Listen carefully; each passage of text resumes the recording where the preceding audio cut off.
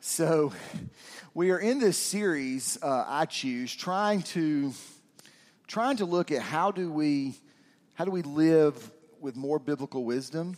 In Dwayne's prayer, he prayed for God to restore marriages, and how do we as people of faith grow in our faith? How do we participate in God's renewal of our marriages? How do we participate in God's healing presence? How do we grow in our faith so that we make good decisions and we live according to wisdom? That's what I challenge us to think about this morning. I get a little bit ahead of myself. I will tell you that if you stop and think, so many times we don't use things often the way that they are intended to be used, right? I will tell you a couple examples from my family or my life. I tell you all the time some of the stories of some of the things that I do stupidly, and this is two of those. One was we were growing up. We lived in the country, so back in Powder Springs at that time, it was an old dirt road. There weren't a lot of people that lived nearby, and so in the country you don't have a whole lot of things to do. And so we lived out there, and one night my parents decided to go out to dinner with their best friends, and they left me and my older brother and their three boys together at our house. 5 of us between the ages of 8 and 13. Not their wisest moment either. So they left us there, and so we were all trying to figure out what we were going to do, and so we went out to play basketball, and so we were playing basketball, and somewhere along the way, somebody talked about dunking a basketball, and so we thought, well, we need to learn how to do that, and so we couldn't figure out, being 8 to 13, how we were going to dunk a basketball, and then I don't know who had the idea we moved the trampoline down from the yard down in front of the basketball goal, and that was where we began to learn how to dunk a basketball. So we would jump on the trampoline, we would dunk it and hang on to the rim, and it was just so much fun. It was really good. One of the boys, his name's Tank. Tank is still his nickname, but Tank was a bigger boy, and so Tank wanted to dunk just like we were dunking, and so Tank jumped on the trampoline, dunked on the basketball goal, and hung there. Shattered it. All of the glass everywhere. So we quickly moved the trampoline back to the spot because the grass tells you where it's at. We were very meticulous. We got it right where it was. My parents pull in. There's glass everywhere on the driveway, and they walk in. They want to know what happens. And, of course, me being the person that I am, I told them it was lightning. But that was one of those times where we did not use it the way that it was intended to be used. Another example I thought of was, again, out in the country, sometimes I laugh when I say this, the city folk would come out to my house, and so we didn't have a whole lot to do, and so we would take them out, and I remember we would go out into the pasture. And why they would agree to this, I don't know, but we would take fireworks and put it into the cow patties and tell them to stand over and watch the fireworks.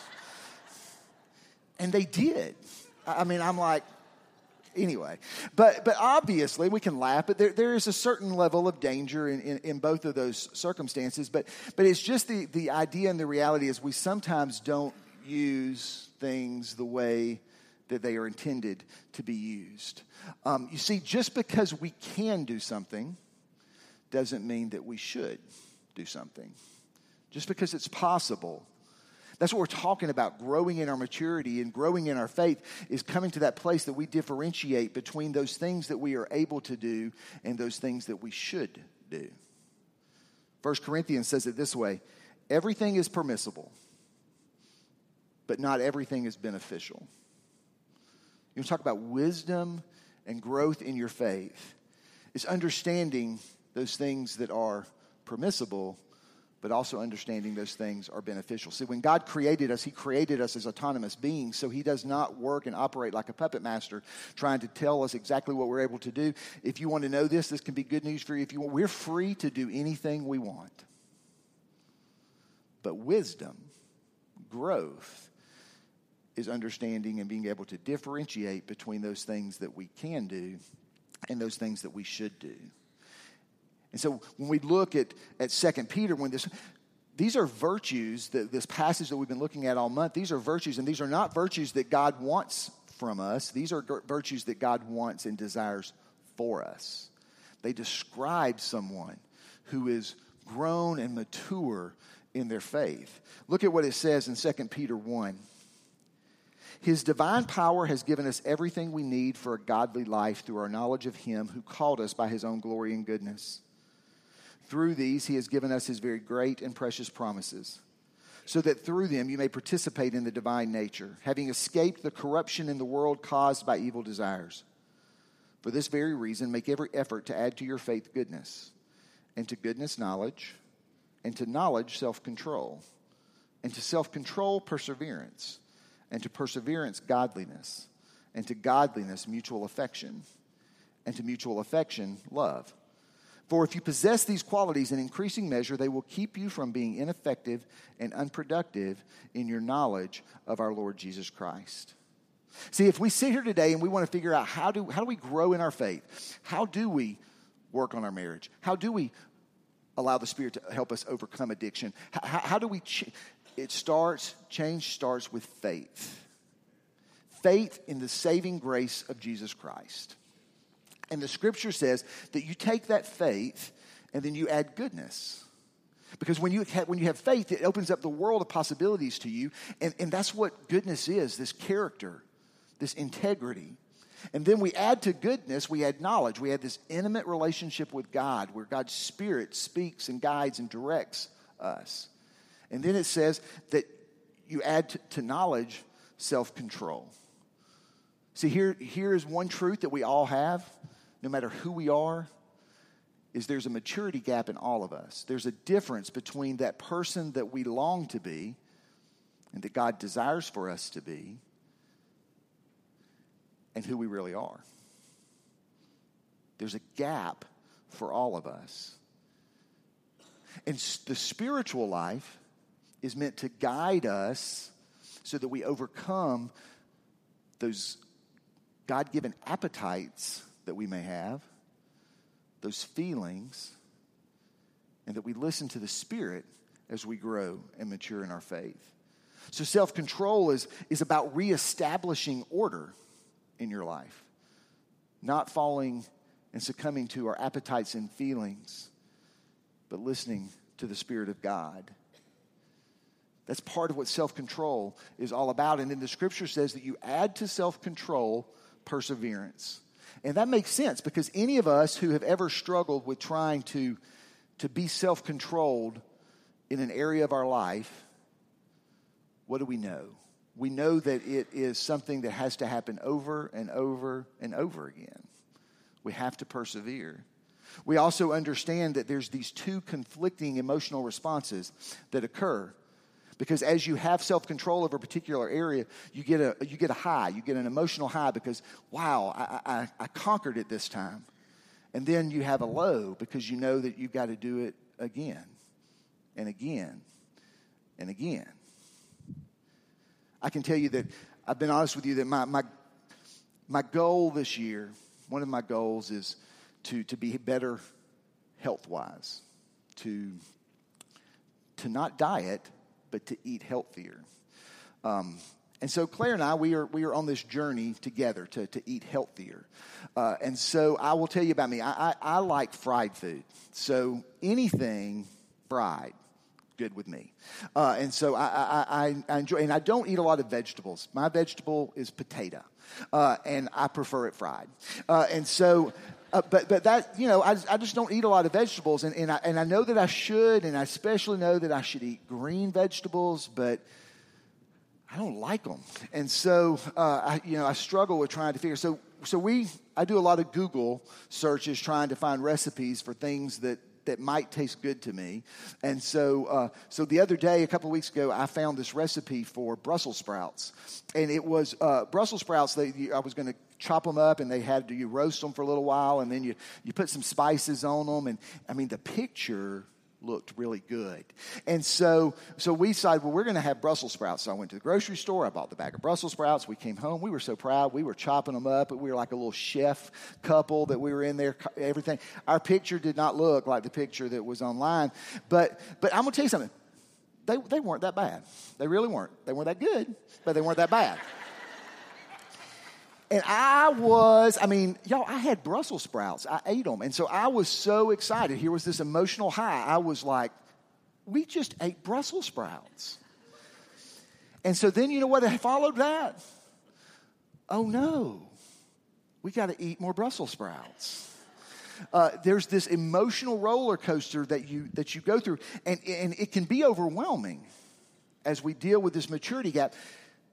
And every time you take a step trying to move towards the ideal, you realize how far you are from the ideal, right? You think about that as you become more intimate. It's been my experience, as you become more intimate with Jesus, you realize how far you pale in comparison to Jesus. And so when we struggle in a particular area, as we move closer to the ideal, the farther we seem. And so what do we want to do? We want to quit. And we give up on the idea that we could actually change. And then the scary thing is when we have a setback, we fall further than where we were when we originally started. And so if we're going to practice self-control, we have to understand that perseverance comes with it. Would you pray with me? Most gracious God, we thank you for this opportunity to grow in your Spirit. And I pray, Lord, that you speak into our lives. Help us to have strength in you for self-control and perseverance. It's in Jesus' name we pray. Amen. So the first thing that I want you to do is I want you to rediscover with me the word perseverance, because the perseverance at first, it sounds extremely boring. And if you're like me, you equate it, the synonym patience, and very few of us probably enjoy patience. And so I want you to see some definitions for perseverance. Here's one that I found in Webster. It says perseverance is the continued effort to do or achieve something despite difficulties, failure, or opposition. And that's pretty good, but then I read on one scholar, he talked about perseverance, and he described perseverance this way. Look at this definition. It says the independent, unyielding, defiant steadfastness in the face of aggressive misfortune. At its core, perseverance is a form of courage. That's not boring. I want you to think about what this picture, in Greek, the word for perseverance is the word hypomone. And it literally means to bear up, to bear under. It's a military term. So if you want to try to picture perseverance in your head, I want you to picture a military troop that is holding a position under great fire and adversity. That's the description that the Bible uses for the word perseverance. It's not boring and it's not passive. It's courageous as we persevere. It's unyielding, defiant steadfastness in the face of aggressive misfortune. So then you stop, and at least for me, I stop and think, okay, so then what role does perseverance have? Well, let's look at what James says in James chapter 1. It says, consider it pure joy, my brothers and sisters, whenever you face trials of many kinds, because you know that the testing of your faith produces perseverance. Let perseverance finish its work so that you may be mature and complete, not lacking anything. See, perseverance is the work of maturity. All of the other things, goodness and self-control, knowledge, all of those are tools of maturity. But perseverance is the work. Everything so far has kind of identified where we are, where the ideal is, where the gap is. Perseverance is actually the time where you begin to close the gap, where you persevere in your faith. Maturity is not something that typically occurs overnight. It's something that happens over time, and it's progression after progression, over and over and over again. But let me tell you something. Perseverance is the number one factor in success as we think about growing in our faith. And this is an important thing for us to wrap our minds around, because what we typically do is we look at our situation and we blame it on other things. Well, it's the way that I grew up. It's just my personality. It's doors that aren't being opened for me or doors that are being shut for me. It's not that those factors aren't important, but let me tell you something, they're not reasons to quit. All of us, we all have this gap, and so what we want to understand is perseverance is obedience over time in the same direction. Obedience in time, but the same direction. And this is really what I want us to kind of spend our time thinking about. What does it take for us to close that gap? What does it take for us to close the difference between the ideal and the real? And I think if we'll wrestle with this question, I think we'll begin to break down some of the barriers that stand between us. Let's look back at 2 Peter in verse 8. When he's listing all these virtues, after he lists them, he says this: if you possess these qualities in increasing measure, they will keep you from being ineffective and unproductive in your knowledge of our Lord Jesus Christ. So essentially, if you persevere in these qualities, then your experience with Jesus will not be for nothing. But then he comes to verse 9, and look at what it says.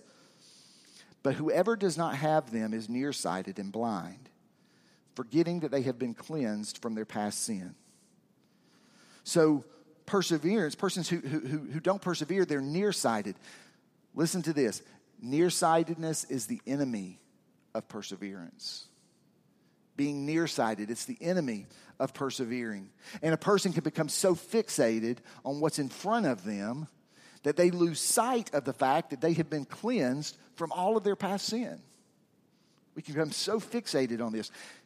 I mean, think about it. That's Peter walking on water, right? If you know the story of Peter walking on water, he gets out. He becomes so fixated on the water. He becomes so fixated on the wind. He becomes so fixated on the waves that he forgets he's with Jesus. He forgets that he's been cleansed. And our nearsightedness, it shows up in our lives in so many different ways. And I think if you'll stop and think about it this morning, you might resonate with one of these ways. One is that our nearsightedness gets us to focus on right here, this moment, this circumstance, this situation that we find ourselves in. And we forget what we know to be true. We forget what we know and believe. So we may look at someone and we know without a shadow of a doubt that they are created by God. But we go, but it would really feel good to gossip about them. I would be nice to knock them down just a bunch. We know that something is unhealthy for us, something that's destructive for us. But we stop and we look and we go, but you know what? It would feel good to do that. We forget what we know to be true. We know that the scripture says God's divine power has everything we need, but then we stress and we worry and we fill our lives with anxiety because we can be nearsighted on right here. We don't think about what it is that we really believe. And you see this in Scripture. This is not unique to us. You can go look at Paul in the New Testament. If you know much about Paul, Paul wrote most of the New Testament.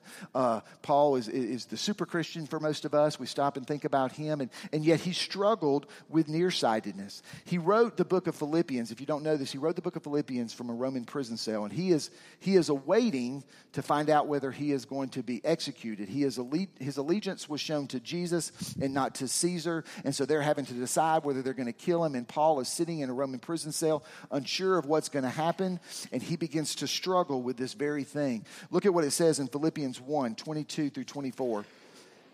Paul writes this, he says, if I'm going to go on living in the body, this will mean fruitful labor for me. Yet what shall I choose? I do not know. I am torn between the two. I desire to depart and be with Christ, which is better by far. But it is more necessary for you that I remain in the body. Now, we read this passage. If you go back and read the original Greek, translators have cleaned this passage up tremendously. If you go back and look in the Greek, it is very choppy. It's very unclear of everything that is going on. And what scholars look at this and believe, because of Paul's other writings, scholars look and believe that what you see in this, in the original text, is true anxiety over this moment of the possibility of being executed, that he's disjointed in the way that he's thinking. And so you can kind of see this play out with him. And so in this emotional state, when you're reading this passage, you look around it in other places in Philippians, and what you see is surrounded by his deeper convictions. In the midst of this uncertainty and this emotional state, we begin to read words like this. Look at what it says in verse 6. Being confident of this, that he who began a good work in you will carry it on to completion until the day of Christ Jesus. He talks about God's faithfulness. In verse 10, he talks about how God is going to one day restore everything. In verse 12, we get this. Now I want you to know, brothers and sisters, that what has happened to me has actually served to the advance of the gospel. He knows that God will use what is happening to him for good, that God will use to be able to advance something. And so Paul sees these two forces at work with him. His present situation, his anxiety, his feelings over what's going to happen, and yet his certainty of what he believes. And so then he writes these words in verse 25 and 26. Confident of this, I know that I will remain, and I will continue with all of you for your progress and joy in the faith, so that through my being with you again, your boasting in Christ Jesus will abound on account of me. See, we get fixated on here. And what we see in Paul is someone who teaches us to remember our deeper convictions. It's submitting to a deeper truth, to a deeper reality. When you begin to get discouraged, you challenge it with truth. When you begin to get uncertain, you challenge it with certainty. You challenge it with assurance. I will tell you, today at the 8:30 service, if you were not here, if you have not heard, we had an opportunity as a church to witness this. In the middle of the sermon, Clark James had an episode. We had to call 911 once again on Clark, and there was a period of time where we were all very, very scared and very nervous.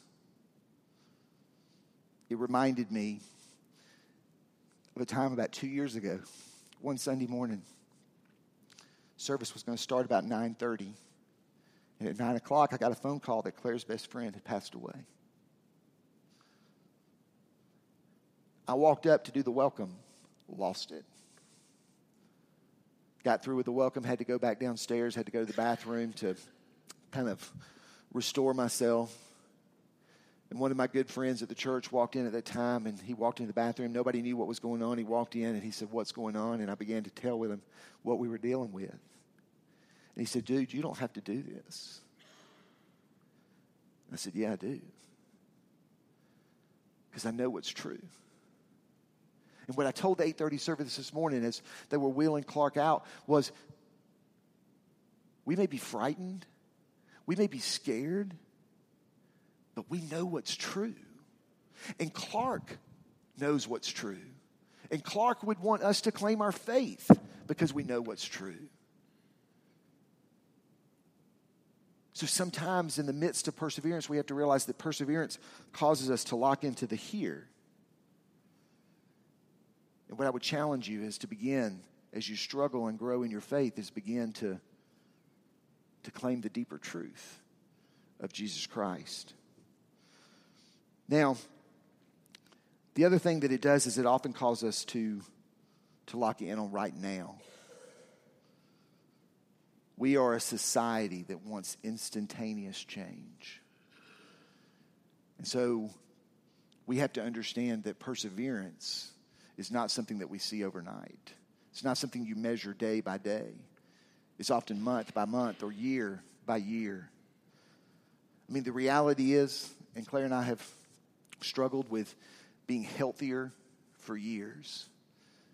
The reality is those are times where you want to quit. But perseverance is understanding beyond just now that you can look back on your life and you can see, okay, God has grown me in this area from now versus where I was a year ago. And there are several things scripturally that we need to claim. One, the Bible tells you over and over again, remember. Remember. Remember where you came from. Not remember where you came from so that you can go back to it, but remember where you came from so that it can push you forward. So stop and think, how do you remember? When I remember what God has done for me in the past, I know that God will be present with me in the future. How do you remember? And then the second thing is very clear in Scripture is you need to have people around you, relationships around you, because people often see growth in you that you don't see in yourself. And so you need people around you who are going to kind of surround you and to be able to help you grow in your faith. That's why, as a staff, we're talking about discipleship right now, because discipleship is so important. If you don't have a group of people who are helping you grow in your faith, you need it. It helps you persevere. This passage that we're looking at, it says that we are participants in the divine nature. This word means instinctive, natural.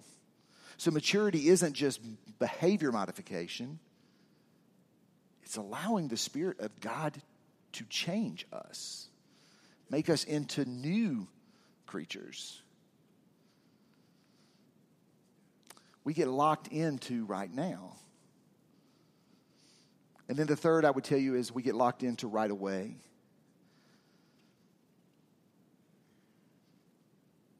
Perseverance is about loving the journey. I think about my kids often as I write sermons. What would I want them to hear, but then also how do they affect me? Let me tell you what I want for my kids. I want my kids, it's not a tangible thing. It's not that I want my kids to have a certain item.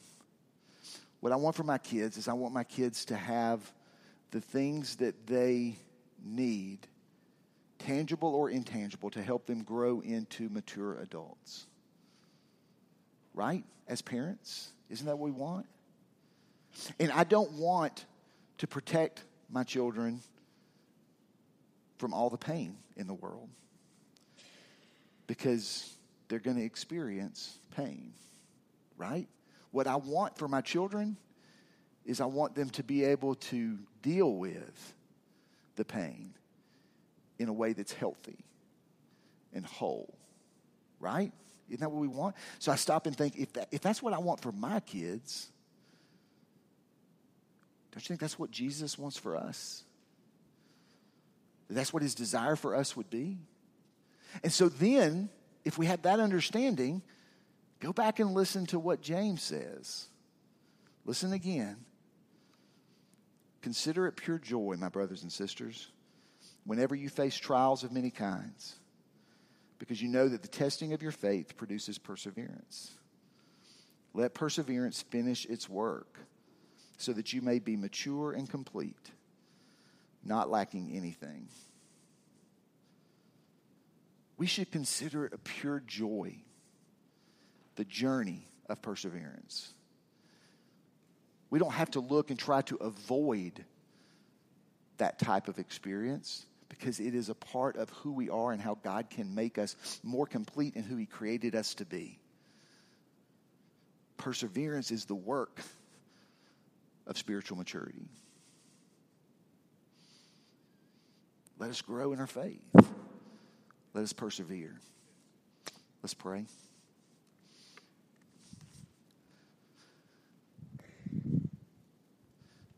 Most gracious God, we thank you. We thank you that you are a God who continues to pour into us. And Lord, I realize that every single person here, if we begin to think about the ideal, the person who we long to be, and the real, who we know that we are, every single one of us see a gap.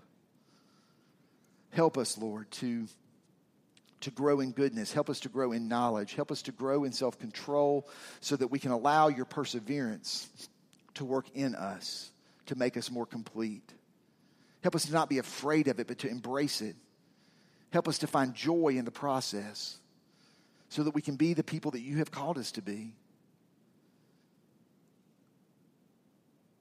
And I know, God, that there are people right now who are going through some really difficult circumstances.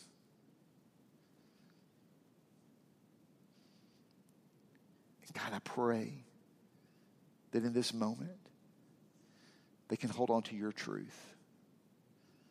The truth of your saving power. The truth of your unending presence. The truth of your unconditional love. Help us persevere so that we may grow and be mature and complete. It's in Jesus' name we pray. Amen.